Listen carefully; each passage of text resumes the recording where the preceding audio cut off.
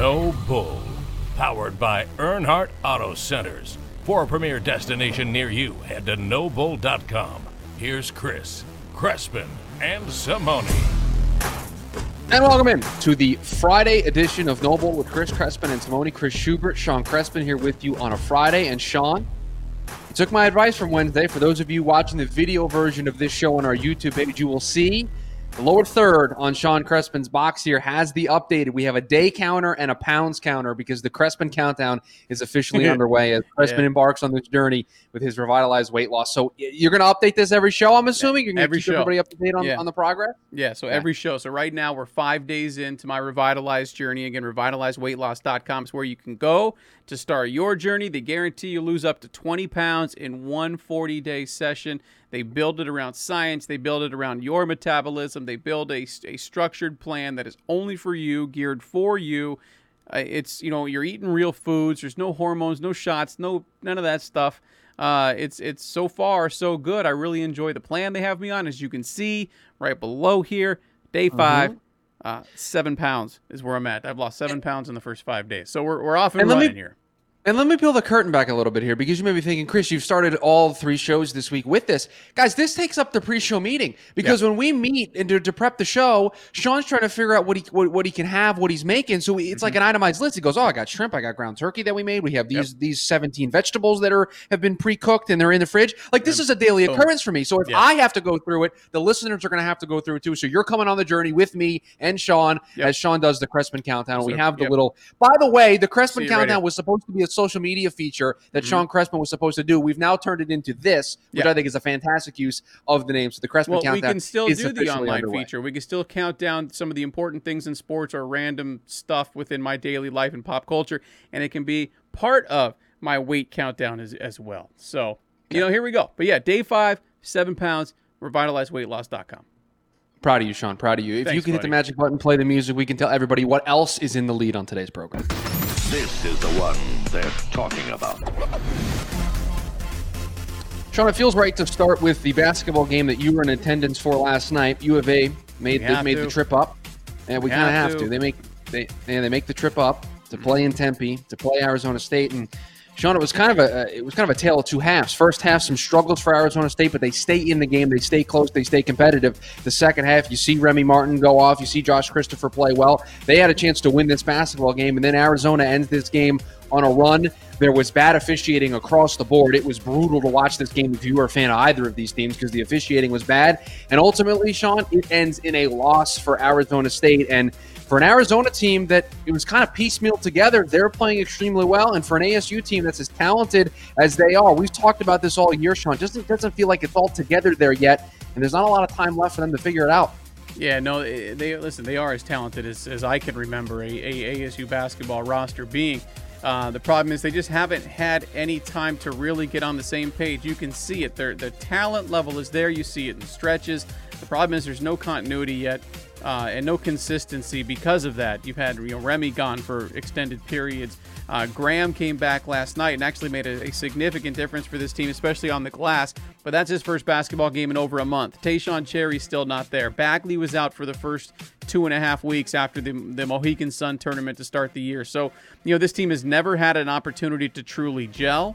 And you're seeing it. They struggle to close, in situational moments. They struggle to close out basketball games. But, last night you mentioned the officiating, and you hate to have it come down to that. But, there was a non-call late on Remy Martin that led to the final play that gave U of A an opportunity to pull up from 3 and ultimately have the tip in for the win. And, officiating all night was awful, as you mentioned. But, you hate to get yourself in a situation where the officials can have an impact on the basketball game. And ASU has a lot of areas in which they did just that. So it was an awful loss for the Sun Devils. It was a gut punch kind of moment. Again, after the Oregon State one was a gut punch, then you come home and have that one. So it just continues for this basketball team this year. And it's unfortunate because you look at projections for the NBA draft. I know that's a big thing for you, Schubert. So I'm sure you're already looking at them. But you see Christopher, you see Bagley already mocked into the first round. So if they're out, if they're gone after this awful COVID-destroyed season for the Sun Devils, one and done, it's going to feel like a lost season, and it's unfortunate, but that's really what it feels like right now. It's going to, if those two kids, and there's nothing guaranteed, right? They haven't made any announcement. I'm just talking about mock drafts. But if those two go and do indeed leave and go one and done, you're going to really look back on this year, I think, as a Sun Devil fan and think, man, what could have been if it wasn't just thrown off from the get-go. Can I ask you something? Mm-hmm. You see the tweet that Bobby Hurley put out after the game last night? Yeah, the picture. Do you have an issue with that? Maybe a little, because he went off on that rant. I don't know if you heard the rant after the game. As a matter of fact, I believe I can play that for you if you just give me a moment. But I mean, do I have a problem with that? The tweet, maybe a little bit. Like post game in the presser saying that you didn't like the call, I'm okay with that. But to go out of your way to put it on social media, it just feels like sour grapes to me. In a lot of ways. A little bit. Here's Hurley's post game for those that didn't get a chance to hear it. This is after the U of A game on what was yesterday? Yesterday was Thursday 21st. night. Yeah, Thursday, yes. Because we play him again on Monday. So if you're listening to this game after that, this is from the game on Thursday. But here's Hurley after the game. I thought we deserved to win the basketball game tonight. I thought that Remy Martin, after watching it live and then watching it again on film after, clearly was fouled by a player in the restricted area. That player did not leave his feet. He was contacted. His arms did not go straight up. And the guy should have been whistled a foul and put on the free throw line. Okay. So you're talking about a guy that is as decorated a player in this conference as it's seen, that goes to the hoop at a critical moment in the game, and they swallow their whistles, and that kid gets knocked on his ass, and obviously they went down and scored, and the rest is history tonight. He goes on, as to continue to talk about some of the other calls. There was a big moment in the game with about a minute and some change left. ASU's up 5. And I believe after a long rebound, the ball was on the ground. ASU comes up with it. Now they're on a 4-on-2 break, and they're headed to give themselves a 7-point lead. Remy dishes it off to Verge, but continues going forward, makes contact with a U of A defender, and they call an offensive foul. On the ensuing possession, U of A knocks down a 3. Now instead of being up 7 with just over a minute left, you're only up 2, and you're trying to hang on. That was a huge moment. So Hurley talked about that a little bit in his postgame, and wrapped up his opening statement by saying, you guys can ask me about the rest of this game, but I'm just going to keep talking about that last possession. Does it come off as sour grapes? The photo on Twitter, maybe a little bit, but you can go either way with that call. I mean, I've got a video on my phone from the final possession where I was, grabbing the final sequence for social media type stuff for the network. And from my perspective, there's a clear freeze frame where it looks like the U of A defender's straight up and down. I was sending that to Kyle Dodd today going, I don't know if this is a foul. And he shows me another angle where it clearly looks like it was. You could go either way. It's a tough decision at that point. I'll tell you this.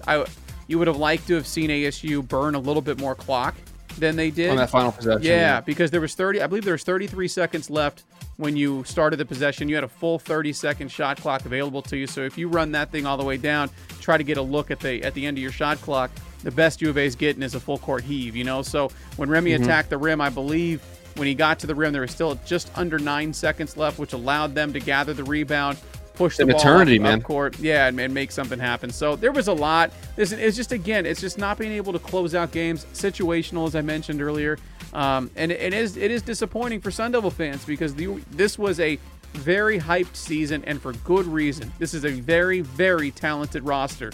It's a little undersized, but it's a very talented roster, and there's been so many things that they've had to overcome, and they just haven't been able to do so. Yeah, I'll just say this on Hurley real quick because I brought it up. Listen, his energy level, both on the sideline, on the baseline when he's coaching, and afterwards, is something that we kind of like as Sun Devil fans, right? I think that energy is something that people have kind of grown to love about this basketball team, and Hurley gives them an identity. The tweet bothered me a little bit because, I get it, man. You're trying to make your point, but it's like the game's over, man. We got to move on, right? There's a schedule to be played out here. You got a game on Monday against this same team who you took to the brink, so you could beat this basketball team. So it just rubbed me the wrong way. I'm not going to freak out about it. It did just rub me the wrong way. All right, no 60 seconds of baseball here on the show, but there is a major baseball story that we do have to talk about on this show because we learned this morning the passing of Hank Aaron, the longtime home run king. He had this record for a really long time, and just how much he meant to not only the sport of baseball, but I think to America at large, because this is a guy who went out there and broke barriers and dealt with a lot of stuff. I mean, I don't know if people realize some of the hate mail that was sent to Hank Aaron, to the stadium, like the things he went through, and yet he was still able to achieve all of the success that he was able to achieve in baseball. It is a story of perseverance, and it is we celebrate the life of Hank Aaron. He is one of the greats of not just the baseball world. I think the embodiment of Hank Aaron goes beyond baseball. It speaks to America, and it speaks to trying to create that American dream. And Hank Aaron took everything that was thrown at him and tried to make himself better and tried to make the world a better place. And all the credit in the world to Hank Aaron for being able to deal with the stuff that was thrown at him back when he was playing. And you see the outpouring of support on social media. You see the stories that people tell of their interaction with Hank Aaron. Just a good man, a good person that tried to use his platform in baseball to create big time changes in the world. And we lost a great one today, so it is very sad in the baseball world for that. So it felt like we needed to mention that off the top here. And Sean, did you see real quick? Did you see that the Atlanta Falcons, not the Atlanta Braves, the Atlanta Falcons, and I believe the Atlanta United, the soccer team out there as well, both retiring the number 44 for this season. So nice touch, I thought, by both of those clubs. Yeah, you see the outpouring of support on social media. So it's been a very sad day, but we celebrate the legacy that Hank Aaron created throughout his playing days. Sean, I got a question for you here. I don't know how up to date we got a lot of stuff here in the lead that I want to still get to. I got a UFC related story here for you. Yeah, give me the music back. Yeah, because we got some stories here, and this one's UFC related that I want to ask you about. And I don't know if you saw this story, but tomorrow, UFC 257, there was a fighter. I'm not going to pronounce his name properly, so it's not needed for the sake of the story. He was cut the day before UFC 257 for bringing an unauthorized guest onto Fight Island. And I was beginning to tell this story, and you're like, save it. I want to get a natural reaction to this story. So Dana White shares with the media today that the reason why this fighter has been cut from the UFC and will not be participating in UFC 257 is because, and this is according to Dana White, that the UFC security team identified an unauthorized individual entering the fighter's hotel with a wristband provided by the fighter to deliver a bag to the fighter's room. And what Dana White says in this clip is that they apparently cut off their wristbands that show that they're cleared to be inside the bubble. They're cleared to be inside, the Fight Island protocols. It was given to this person on the outside. They worked their way in to the building. Dana White uses the term shimmied across multiple balconies to enter the fighter's room, and his entire team, or the entire security team, directed off of the property, the fighter and their team. This is not good. Dana White was not happy this morning when speaking to the media. But think about this, Sean. They got somebody off of the property. They gave him a wristband. And she gets onto the property, shimmies across multiple balconies, and drops a bag inside of the fighter's room. So this fighter's no longer fighting for the UFC anymore. I was just going to say that. It sounds like that'd be the last time this guy's going to be on a card for the UFC, but also sounds like something straight out of a movie. Good for them. I give them credit. I'm not going to rip them at all. I'm not even mad. Like Ron Burgundy says, it's amazing. He shimmied across multiple. I mean, that's dangerous. It's like it's right out of a movie. I'm not even mad. Good for you. Good for you. Just incredible chutzpah by the fighter in his camp to try to pull something like this off. I'm also not a UFC guy, so if the card's ruined, and I don't know if this ruins it, I'm not going to be watching. I'm here to tell you, it's not going to ruin it for you here, Sean. You brought this story up, and I think this is an interesting one to finish and to finish in the lead with. Notre Dame placed on probation for 1 year, Notre Dame football, over recruiting violations, and it stems from a player that Notre Dame had some improper contact with. And Sean, in reading the story, this player, a linebacker, was involved in similar infractions with two other teams who have now had violations and had some penalties because of them. So Notre Dame has this probation. This same player involved in similar infractions with Florida's Dan Mullen and Texas A&M Jimbo Fisher. And none of the three teams signed the player. So they're all getting punished, and they didn't even land the player. He signed with Washington. This player, a linebacker, Savell Smalls, out of Garfield High School in Seattle, was involved with similar infraction cases involving Florida's Dan Mullen and Texas A&M's Jimbo Fisher, which led to the head coaches receiving show causes last year for improper recruiting contact, according to the story that I'm reading here on ESPN. And this is after we learned today that Notre Dame's football program has been placed on probation for 1 year on Thursday after they agreed that a former assistant coach had impermissible off-campus recruiting contact with a player who didn't play for either of the three schools who then got punished. That's unbelievable. It's not like Notre Dame wins playoff or bowl games anyway, so they're good. They can skip a year. That's good fine. Point. It's a good point there, Sean. All right, that's going to do it for what is in the lead here on the program. But coming up next on No Bull with Chris, Crespin, and Simone, it feels like there is only one path for the Arizona Cardinals to improve their roster for 2021. What are the odds that Steve Keim's able to pull it off? We'll get into it next here on No Bull with Chris, Crespin, and Simone. Earnhardt Auto Centers, locally owned and operated since 1951, and a proud partner of No Bull with Chris, Crespin, and Simone. 19 Arizona locations, the 21 dealerships, the 17 brands. You've heard me tell you about it. Doesn't matter if you're north, south, east, or west, wherever you're at in the valley, Earnhardt's got you covered for that new vehicle you got your eye on. And obviously, still with the social distancing times, head over to nobull.com. Look at the header of the page. You'll see something that says No Bull Express option. Bam. Click that bad boy. The entire buying process is going to be an absolute breeze from the comfort of your own home. They're going to bring it a vehicle for your front door for you to test drive it. You finish the financial application online. They're going to deliver your new ride to your home as well once the purchasing process is complete. You don't even have to leave your front door, Schubert, to experience the Earnhardt commitment to world-class service and low prices that absolutely cannot be beat. Earnhardt, you know it's a name you can trust. A 69-year commitment from their family to yours. Earnhardt Auto Centers and nobull.com. Schubert, that ain't no bull.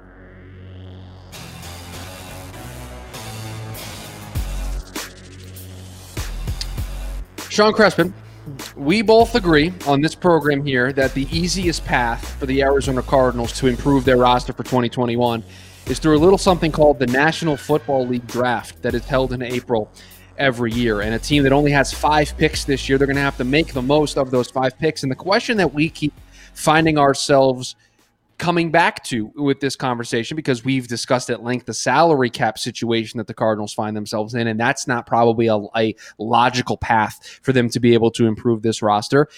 So then we look at the person who's going to be making these decisions, the person who is going to be watching the film and is going to be sitting in scouting meetings with his scouting department and coming up with the players and coming up with the Cardinals version of the big board of who they're going to draft when it comes to April and those 5 picks. And Sean, I still sit here January 22nd when we're recording this show, not confident in Steve Keim's ability to fix this roster through the draft.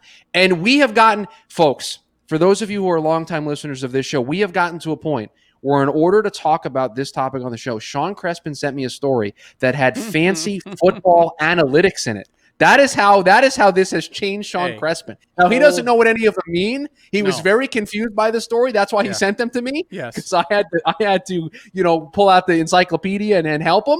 But this is how this story has gone, folks. Sean Crespin bringing analytics to the conversation. Right. What was my exact? I sent this to you, and I said, hey, this is right up your alley. I'm sure it's not a great gauge, but at least it puts you in the ballpark so we can discuss that. That is how I worded this. That's still how I stand. So when you bring out all your nerd alert stats here in a moment, understand where my mindset still is. All right, Schubert? So I'm not fully buying into your advanced analytics garbage yet.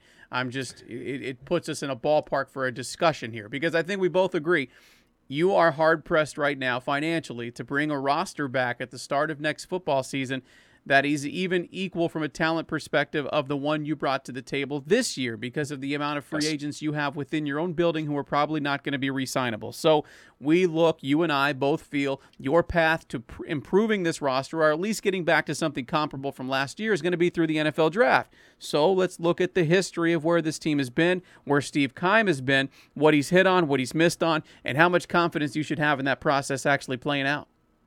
So, and I'm not going to get into the finer details of this, and I'm not going to bore everybody by reading numbers off of a spreadsheet. Because I'd be one of them. Yeah, I'm going to promise you that I'm not going to do that. But I am going to give credit where credit is due, where we got the inspiration for this story.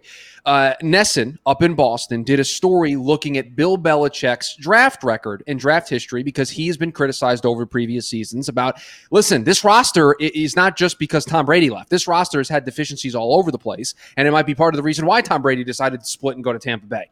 And they look through the last couple of years, and they use a bunch of different metrics of value and expected value at a certain draft slot versus actual value. And then they use a number called value rate plus. And Sean, I'm not going to tell you that I'm some expert on value rate plus, but the story says it's very similar to OPS plus in baseball, where 100 is your average number. If you're above 100, it means you're above average, below 100, below average. Makes sense? Good. That's about as fine into the details as we're going to get on this. But for each of these seasons, they shared a spreadsheet that shows all of the players and their value rate plus and all the numbers for this. And they also had a nice little graph at the bottom ranking the GMs over the course of 2016 to 2020. And I think this is why this was right up Sean's alley. It was a good old-fashioned version of rank 'em. Let's go. And Sean, I'll ask you this.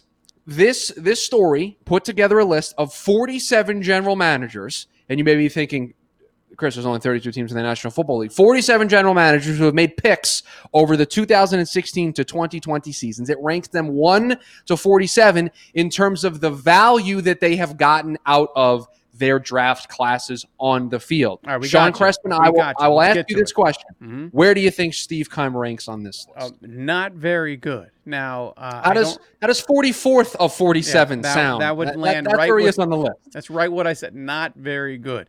And also, if with your fancy statistics there, again, I don't buy it completely into it, but it puts it into a ballpark. If we agree that your path to improving this roster is through the draft, that also, Schubert, not very good news if you're a Cardinal fan right now.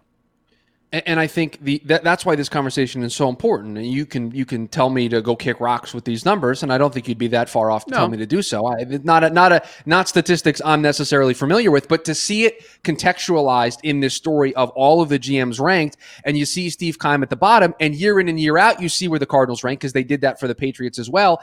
Sean, I think it validates what a lot of us feel when we look at the eye test. And all we do is we pull up the draft classes and we go, well, that guy didn't have an impact. That guy didn't have an impact. That guy's on another team. That guy, don't know if he's still in the league. That guy underperformed here. Still waiting on this guy to underperform, right? So you go through all of the names on this list, and I think what these numbers kind of do are validate the nervousness that I think you and I have about, man, this team is entering, and I said it on Wednesday's show, they're entering a real inflection point in the Kyler Murray era here in Arizona, where if this doesn't work in year 3, if this team doesn't make the playoffs, when I say it working, they got to make the postseason. Because if not, you're going into an offseason. Cliff Kingsbury in 3 years won't have made the postseason. It will have been, since 2015 that this team won't have made a postseason? So we'll be going on 6-7 years at that point. That puts Steve Keim directly under the hot seat. And then you start to hit the reset button. So while you enter this inflection point, you have a general manager who, by the way, on this list, the 3 GMs directly behind him, all fired. I think 3 or 4 of the GMs directly in front of him no longer have jobs, yet he's the guy tasked with getting the Arizona Cardinals out of a big hole. And Sean, it's not like they just need to find one starter out of this group of 5 picks that they have. They got to find probably 2 or 3 at the minimum. Right. Because you're looking at, again, we've pushed it. We've talked about this a lot. The cornerback situation is not good at all, especially if you don't sign Patrick. Long-term for a pass rusher, your Chandler Jones' contract is up next year. You don't know if you're going to be able to re-sign Hassan Reddick. What's that going to look like? Obviously, you need some help at running back as well. You need some depth at the wide receiver position. I mean, there's holes all over this roster. So the fact that you've got 5, let's be real, you've got 5 draft picks overall. It gets really one, maybe 2 that you're going to expect instant impact from, to be fair, first round, second round, but even that's difficult. I think you and I back in May, when the fifth year options were being picked up or not picked up, you and I went back and looked, since they started that process with the new structure to everything, how often does a player actually get their 5th year contract picked up? Give us kind of a gauge of how many teams hit on their draft picks. It was within the 30s, dude. It was within the 30 percentile somewhere. I think it was like 36% of the players that had an option to have a 5th year picked up where the team actually did it, which means roughly 70% said, I think we're good. And so if you're, and that's the average, the league average. So if you have a GM who's below the league average in terms of hitting on his draft picks, and that's the league average, it's hard to ask a team and any GM to turn a team around or fill significant holes within one draft, especially a GM who seems to have struggled with that that area of his job really over the course of the last 5-6 years. Can I also add something that you may tell me I'm crazy for even bringing up? Sure. This is an even harder year to draft. There is no traditional combine. Yeah, there's not going to be right, but you're not going to have that traditional interview setting where you got the guy right in front of you and you are able to have multiple people in the room and you're able to read their body language and you're able to see how they answer. Because Sean, we've seen this, we've heard this, that those interviews are a make or break point for a lot of these GMs when making this decision. They go back to those interviews a lot when determining if they're going to take a guy. Right. You've now upended that whole process. And that's not to say that the draft's going to be a complete crapshoot, but it does change the dynamics here a little bit, and not for the positive. Yes and no, because we really don't know what access they're going to have or not have, because they're doing multiple different satellite locations this year for the NFL Combine. It's not going to all be in Indianapolis, but I still think if you want to have some kind of an interaction with a player, you're still going to get it. You know what I mean? It may not be in the same room where DK Metcalf can come in shirtless and then Pete Carroll can do the same. You may not get those. Have moments like that. You're not going to get those awesome stories, right? But I think you're still going to have the opportunity to get the access to the players you have an interest in throughout the process. It's just not all going to be done in one location. So I don't have too much concern in that respect. I just have my concern for this team comes strictly from the history of the GM through the NFL draft and the significant amount of misses that he has had. If you compare him again, I don't want to go through all those analytical numbers you threw out a second ago. Sure, Sean, I have them all here on a spreadsheet. No, I'm good, I can man. read them off to you. I'm good. If you'd like but if you compare him to other GMs using the same analytics and it puts him that low, that's probably a good ballpark for where he is. Which is why I don't have a whole hell of a lot of confidence that when you kick off in September, that the roster you have on the field is going to be significantly better or even on par from a talent perspective as the one you came into this year with. So if you're looking for those incremental improvements, right, from 3 wins to 5 wins to 8 wins that we've seen over the course of the last few years, if you're looking for that, I don't know where it's going to come from outside of coaching. And then that's a whole nother podcast.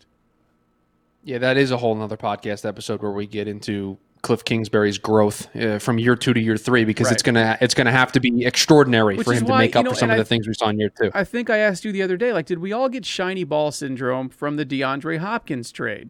Did we all give, and again, you give Steve Keim credit for being able to pull off that trade, right? But that didn't take a brilliant football mind to figure out. If Houston's willing to give up DeAndre Hopkins, you take it. Any fantasy football player in the country is going to make that move. That doesn't take a football genius to figure that one out. Yet we saw that. Can I tell you where the shiny ball syndrome was? Where? Because we just neglected. My whole point of this is we've just neglected the actual makeup of this roster. The shiny ball syndrome was with Kyler Murray. We saw what he was able to do in year 1 and look impressive. And I know that you have been one of those people that have kind of pushed back on, not entirely sold on Kyler as the long-term answer. He's a great athlete, but don't know if he's a great quarterback. Tremendous athlete. Tremendous football player. Quarterback position is more than that, as Lamar keeps finding out.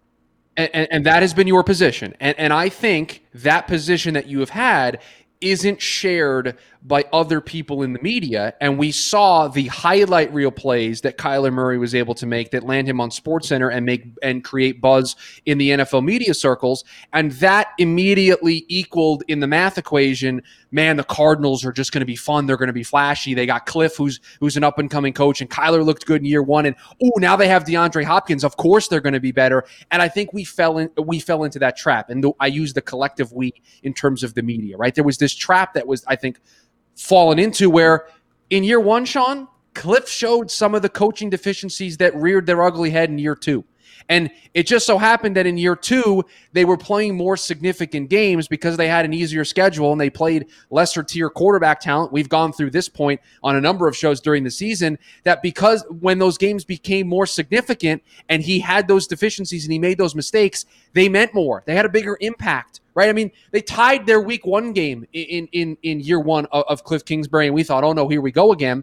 And yet they only came up with 5 wins that year, and nobody felt as if it was like this big Cliff was this big problem because, man, they improved from Steve Wilkes to Cliff Kingsbury, and there was no contextualizing of it, right? That didn't happen. That's what the correction never happened. You know that I this is why I always yell at you with your stats, right? With your analytical stat. You have to put context to everything.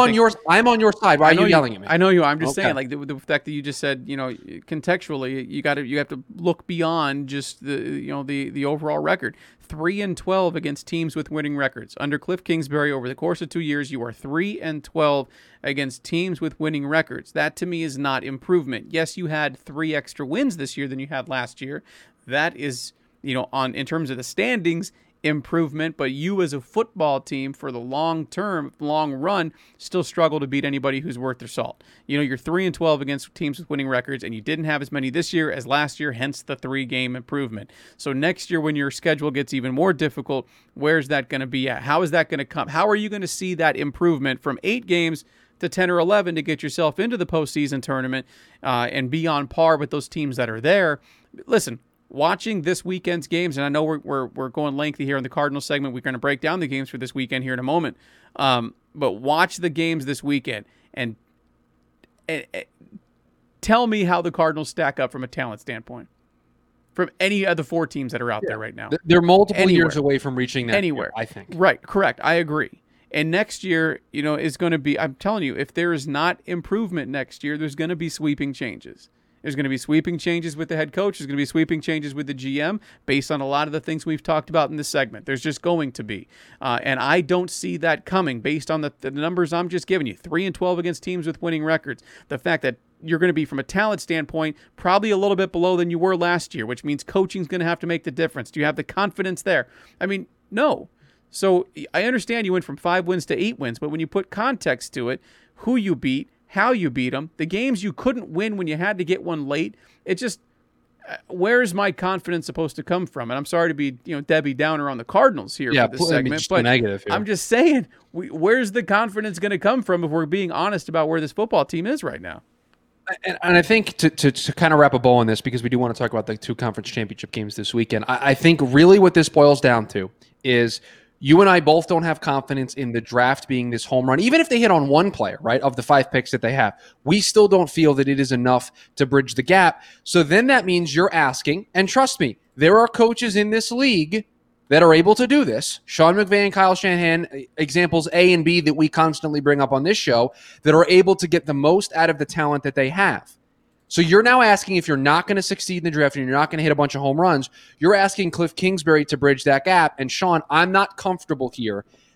If this was a betting segment, I'm not comfortable putting my chips in the middle, putting my money on Cliff Kingsbury being able to bridge that gap. And I think that's where the holdup is for you and I, right? That's where we struggle to do the math and come up with, I don't see how this team makes the playoffs. There's too many variables that I don't feel comfortable making the assumptions that everybody wants us to make.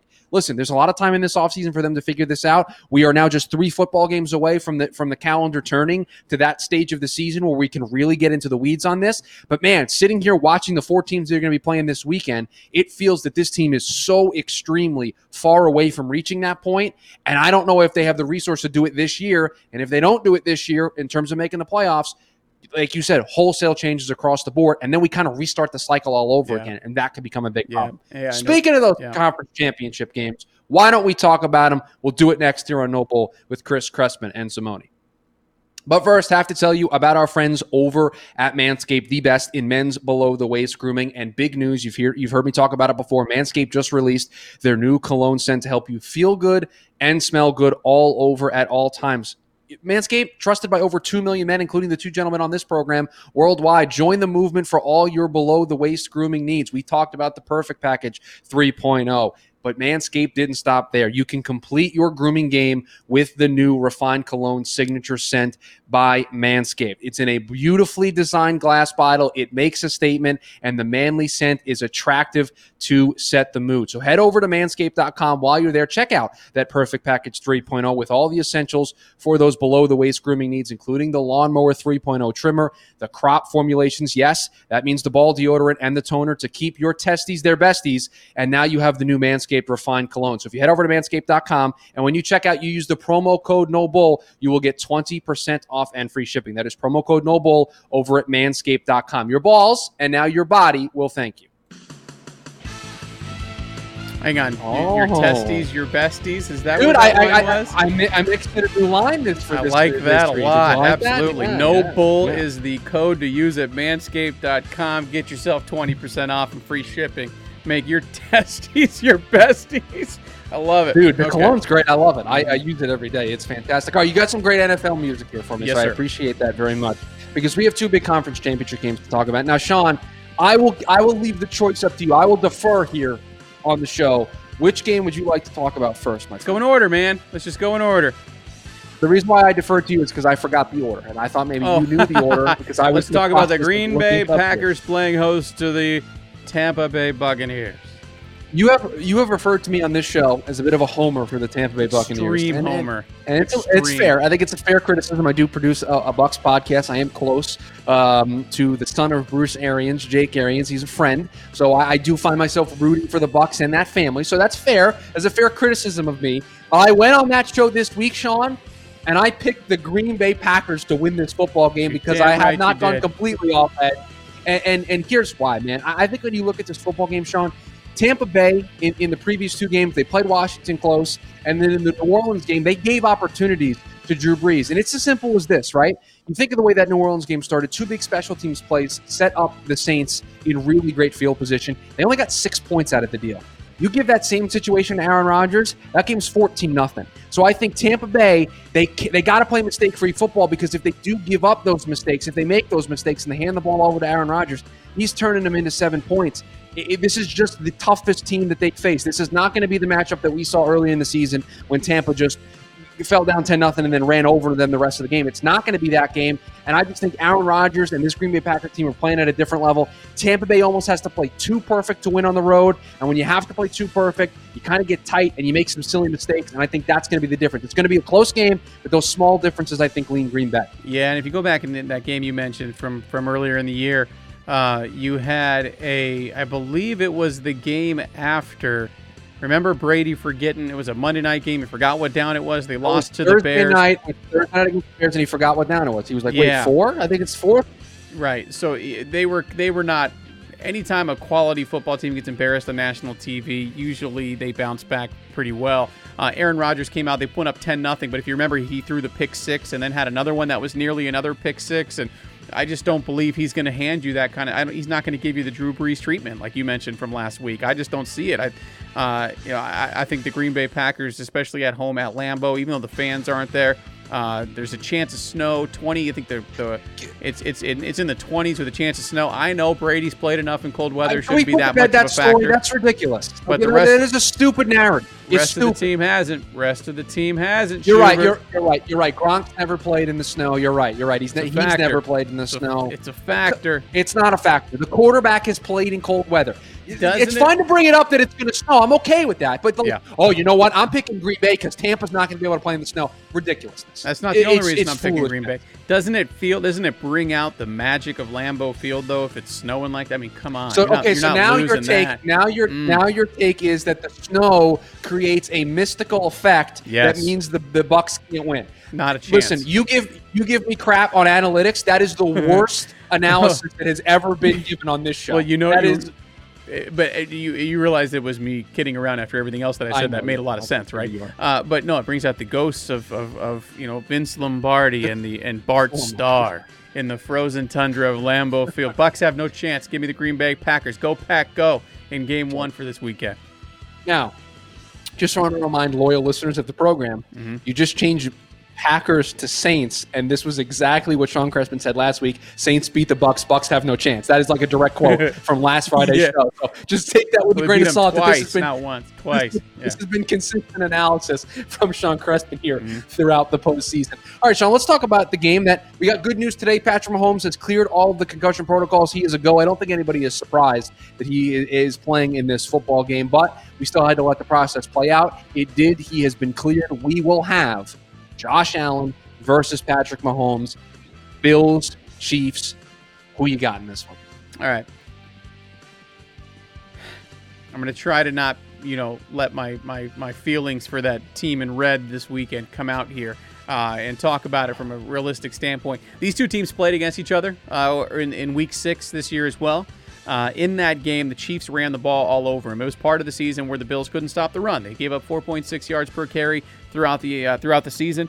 They went all out to stop the run against Lamar Jackson and the Ravens last week with a solid game plan. They were able to do so. The problem is Lamar Jackson, when they can't run the ball, can't sling it all over the field like this Chiefs team can. The last time they played each other, the Chiefs outgained them offensively by over 260 yards. It was not even close. Do I think this is a closer game this time around? Yeah, I do. It's the playoffs. Things change. Plus, you got Patrick Mahomes, though he passed the concussion protocol, still dealing with the turf toe type issue, so he's not going to be quite as mobile either. It'll be a closer game, but Kansas City wins this football game, though my heart and everything I have is with the Buffalo Bills. Circle the wagons. Let's go, Buffalo. If you think about it, Schubert, the Bucs, they have the Tampa Bay Buccaneers as a franchise have a Super Bowl championship. So does their coach. So does their quarterback. So do a handful of players on that roster. The Packers are historic. They have more than they need right now. Aaron Rodgers already got his ring. The Chiefs have one. As a Raider fan, that's all they deserve. So does Patrick Mahomes. So does Andy Reid. There's one team here that truly deserves something great. It's the team whose fans have been waiting for a postseason win since 1995. It is the Buffalo Bills. It is Josh Allen. Give me some new blood in the Super Bowl. The problem is Patrick Mahomes is going to win the game. Sean, nobody circles the wagons like the Buffalo Bills. And in that Week 6 matchup when these two teams played, the Chiefs were the better football team going into that game.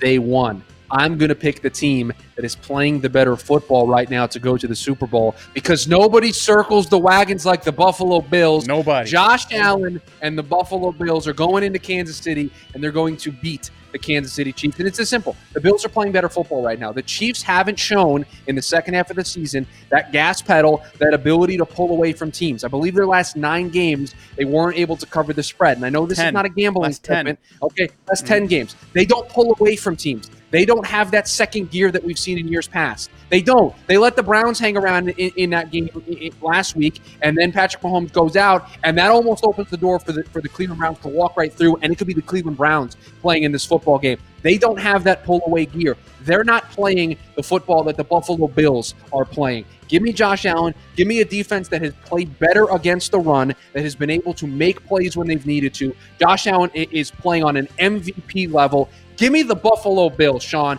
Nobody circles the wagons like the Buffalo Bills. Another close game, but I'll take the team that's playing the better football. Go Buffalo. The Bills without the Hail Murray would be on a 11-game winning streak, with the playoff win as well. So, Buffalo Bills playing really, really good football right now. All right, so that's our picks. And that's what I'm picking. To recap, I got the Packers and the Chiefs. You've got the Packers and the Bills. Though my heart, don't mistake it, is with the Buffalo Bills this weekend. Sean, that's going to do it for our conference championship preview. But we have a very special. It's got some football themes in there, but we also have some pop culture related themes. We have a Friday edition of Buy or Sell, and we will do it next year on No Bull with Chris Crespin and Simone.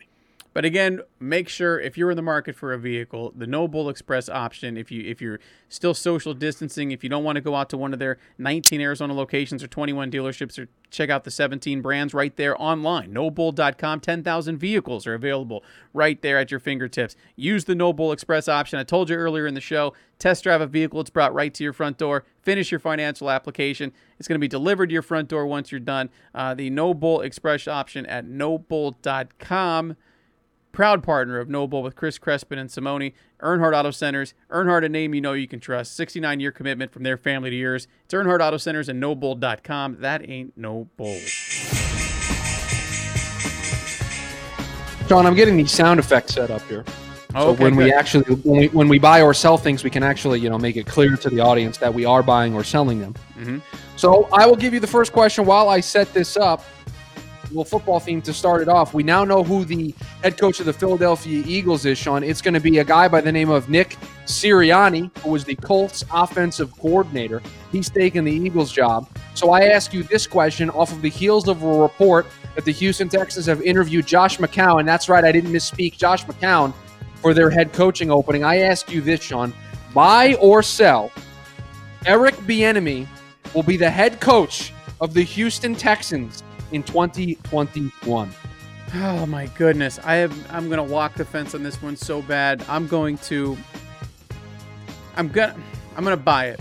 I'm gonna buy it, and the reason I buy it is because I believe they would have made an announcement, right? So they would have already made an announcement if it wasn't going to be Eric Bieniemy, right? Because you can't make an announcement, you can't hire one of these guys until their team is officially eliminated from play, and the Chiefs are still obviously in it. We just talked about it in the previous segment. So I believe that's their guy. I believe that's where this is heading. Otherwise, we probably would have already had an announcement. Otherwise, who else? What are we waiting for? You know what I mean? Who else do they have to hire? Or interview at this point?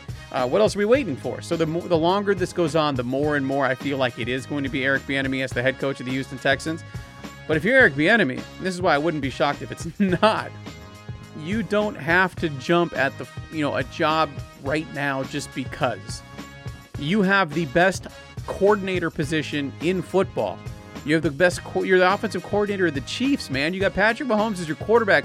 You're learning under Andy Reid. You don't even have to call the plays. Like, you're just coordinating with one of the best offensive minds in the game. Like, you have the best coordinator position in football. So if one of these jobs isn't perfect for you, don't jump at it. I mean, let's be real. Let's look at what happens to coaches sometimes, Schubert, when you take a job and it doesn't work out. Look at the Josh McDaniels in Denver. He still hasn't got a head coaching job since then. That's not true. That's not true. He was for a brief moment in time the Colts head coach. Sorry, I stand corrected on that one. He still has not been the head coach in an actual game for anybody since that Denver situation. But go down the list of guys who have had it not work out in their first spot and then weren't able to get another shot at it, weren't able to get a crack at it. So make sure the situation is right for you before you just dive in to be the head coach somewhere. What's your quarterback situation going to look like? What's your overall structure? What's the front office structure look like? If I'm Eric Bieniemy, dude, I don't have to jump to take this job. I don't have to jump to take a job this year because I can just go back to coaching Patrick Mahomes, hanging out with the big man Andy Reid, winning some Super Bowls or at least playing in conference championship games. Like, that's not a bad gig. I don't have to jump to the Houston Texans, which right now is a dumpster fire. So I bought this because I believe the longer it goes on, that's the announcement we're waiting for as soon as the Chiefs are eliminated. But if I'm Eric Bieniemy, man, I don't know if I jump to that job. So, and I don't disagree with anything you said there, but I think the reason why Eric Bieniemy's name is so much in the news right now is because, Sean, I don't know if he's had the ability to tell jobs thanks but no thanks, right? I think the big question right now in the NFL media is, has he been offered any of these jobs? Or is he just going through this process and they're passing on him? And why are they passing on him, right? That's been sort of the talking point. And if it is what you're saying, that he has been offered these jobs, but he doesn't feel it's the right spot, then okay. It just doesn't feel that way. But I agree. That being said, I agree with you. Your logic is spot on here, right? The longer this goes and the longer that the Texans don't make an announcement, it feels like they're playing by the rules of we can't make this announcement, right? Yeah. And I thought I was going to be slick and that you weren't going to have that take, but I completely agree with you 100% that I think Bieniemy's taking this job for two reasons. One, I think the Texans are trying to do everything they can to try to save face with Deshaun Watson, right? They're going to try to cross every bridge that they can to try to make sure they don't have to trade to Deshaun Watson. And they brought in Eric Bieniemy, and they're going to potentially offer him that job. And two, I think Eric Bieniemy, he said it this week that he wants to be a head coach. And I think if a job gets offered to him, he will take it. So we will see. But I think, like you said, this is a situation where I think they're just waiting to see when the Chiefs get knocked out of the playoffs that they can make this announcement. So we'll see. I think the Texans are in a really weird spot right now, and they're going to have to figure out their way through it. Okay, Sean, we learned yesterday that Dwayne Haskins has been signed to a one-year deal with the Pittsburgh Steelers. So I ask you this very specific question. Buy or sell, Dwayne Haskins is the heir to the quarterback position in Pittsburgh post Big Ben. Sell, please hit that button. Sell. All right, look. No, I don't believe so. I think the Pittsburgh Steelers are doing their due diligence. You bring somebody in, you see if there's anything actually there. Maybe a change of scenery. Maybe you put him around a veteran. Then you see what happens with Dwayne Haskins, as it did not go well in Washington. Some of the decisions off the field, away from the facility, you name it, it just didn't go well. But listen, I'm also not going to sit here and tell you that guys can't turn around with a different environment or a different coaching staff. I mean, let's just look at one of the quarterbacks playing in the AFC Championship game this week. 2 years ago, Josh Allen completed 52% of his passes, had 10 touchdowns to 12 interceptions. Last year, Josh Allen completed only 58% of his passes and had 20 touchdowns to 9 interceptions. This year, Josh Allen has completed 69.2% of his passes, 37 touchdowns to 10 interceptions. Guys can change. A lot of times, guys just need a little bit of time, and in this impatient, era of football we're in right now, we don't give guys that amount of time. Maybe that change can happen with Dwayne Haskins. I just don't see the raw talent you saw in Josh Allen in many different areas. And again, the off-the-field questions to me make me very wary. I'd have to sell that. But Pittsburgh Steelers, if it wasn't them, it's going to be somebody. You knew somebody was going to sign him, kick the tires on situation, see if there's anything in there, because he flamed out pretty quick in Washington. But again, if you get the right mentorship, you get him around a veteran, a quarterback, a veteran coach that's been there and done that. We'll see who they actually bring in as their OC there as well.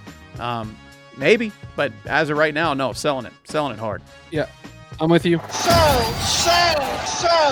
Because I just think it would be foolish to buy this question right now. Right? Yes. Maybe ask me this. Maybe let us revisit this question in the middle of the season, where if maybe he gets in because Big Ben has an injury or misses a game or something like that, and let me see if he has shown that maturity, if he is starting to do what, like you said, if he is showing that he has turned a page. And you mentioned there's a lot of off the field stuff that's a little bit of a question mark. If he can show that he has learned from this experience from Washington, and experience not in the good sense, a bad experience, if he's able to learn from it and become a better person and a better quarterback, then maybe. But I just think right now it's a little foolish to buy on this topic. All right, Sean, now I think you can see what number 3 is on the sheet that we have here.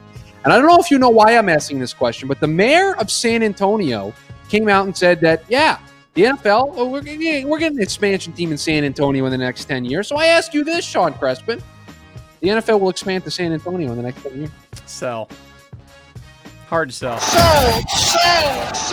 They're not even thinking. They're not expanding in the next 10 years. And if they did, they're going to push because of the way the current makeup of the commissioner's office and everything wants international play so badly. They'll push that to the table way before they go to San Antonio. And this is not a knock on San Antonio.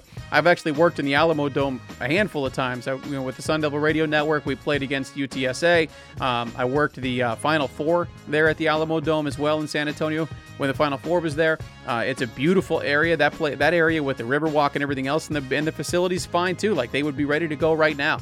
I just no, I don't see it. I don't see the NFL expanding. So it's not a knock on they won't expand to San Antonio. I just don't think the NFL is going to expand within the next 10 years.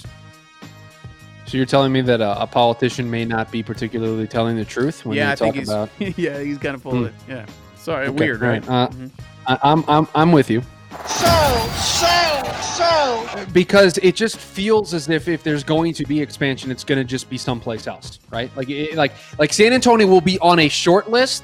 They will just not be one of the top 2 options on said short list. Remember when the Raiders flirted with them just to try to make the city of the Alameda County jealous and try to get a stadium, and they flirted with San Antonio?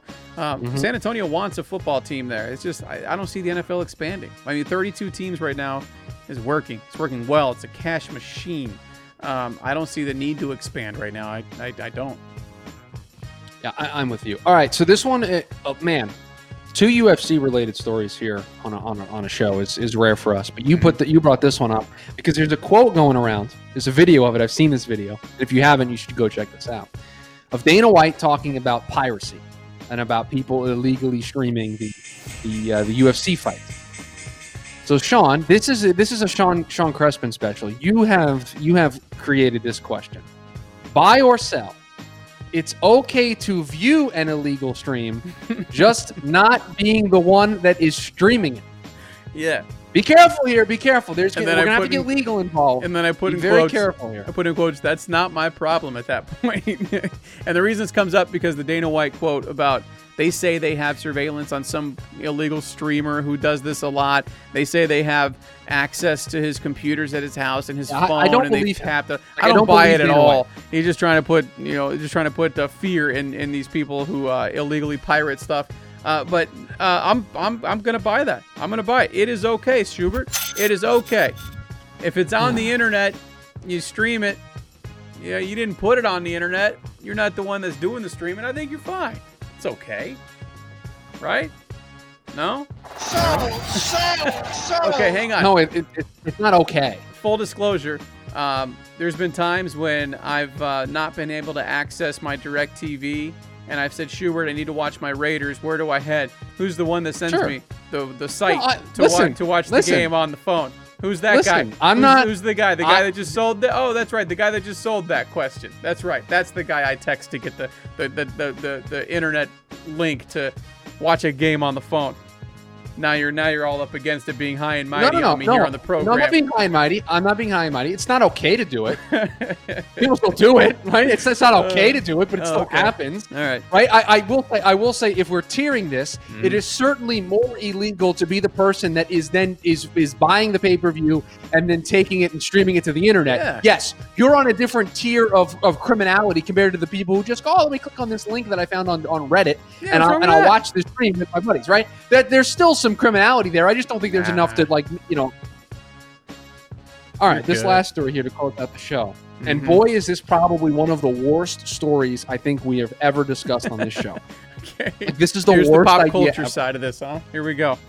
What do we got? got? Me to just read the highlights of said story that I have here in front of me? Yeah, please do. A member of the Oklahoma State House of Representatives just introduced a bill to create an official Bigfoot hunting season. If it passes, the State Wildlife Commission will need to set dates for the season and issue licenses. Now, we are not debating the legality of this bill, okay? We'll discuss that here in a minute. So the question is, Sean, buy or sell Bigfoot exists? Sell that. I'm not. Sell. Yeah, I'm not. This is odd. I'm not one that thinks the Bigfoots of the world and the Loch Ness monsters of the world and all of those. Well, things now wait a minute. We're not talking about the Loch Ness monster. This is just about Bigfoot. Actually, a thing. No, I really don't think that's a thing. I think this story's funny. But no, that's not a thing. See, the problem is it's not funny because somebody's going to get seriously hurt here. That's what's going to happen. Like somebody's going to get seriously hurt because of the stupidity of we need to have a Bigfoot hunting season. Where was this at That's again? Ridiculous. Where was this at again? Oklahoma. Yeah. Somebody's going to get shot. Can I just make something very clear? Yeah. I'm selling that Bigfoot exists. I just want to get that on the record. Yeah. Somebody's going to get shot. Somebody's going to be like, I swear, I was Bigfoot behind them trees, man. I swear to you, before I pulled the trigger, Billy Bob thought it was Bigfoot too. Turns out it was George. He's not Bigfoot. That's what's going to happen. You have an official Bigfoot hunting season in Oklahoma. You said Oklahoma? Yeah, can I read you two quotes in relation give me to some this story? Is this from the mayor? This is the quote from the member of the Oklahoma State House of Representatives. He wants the Oklahoma Wildlife Commission to, quote, set annual season dates and create any necessary specific hunting licenses and fees.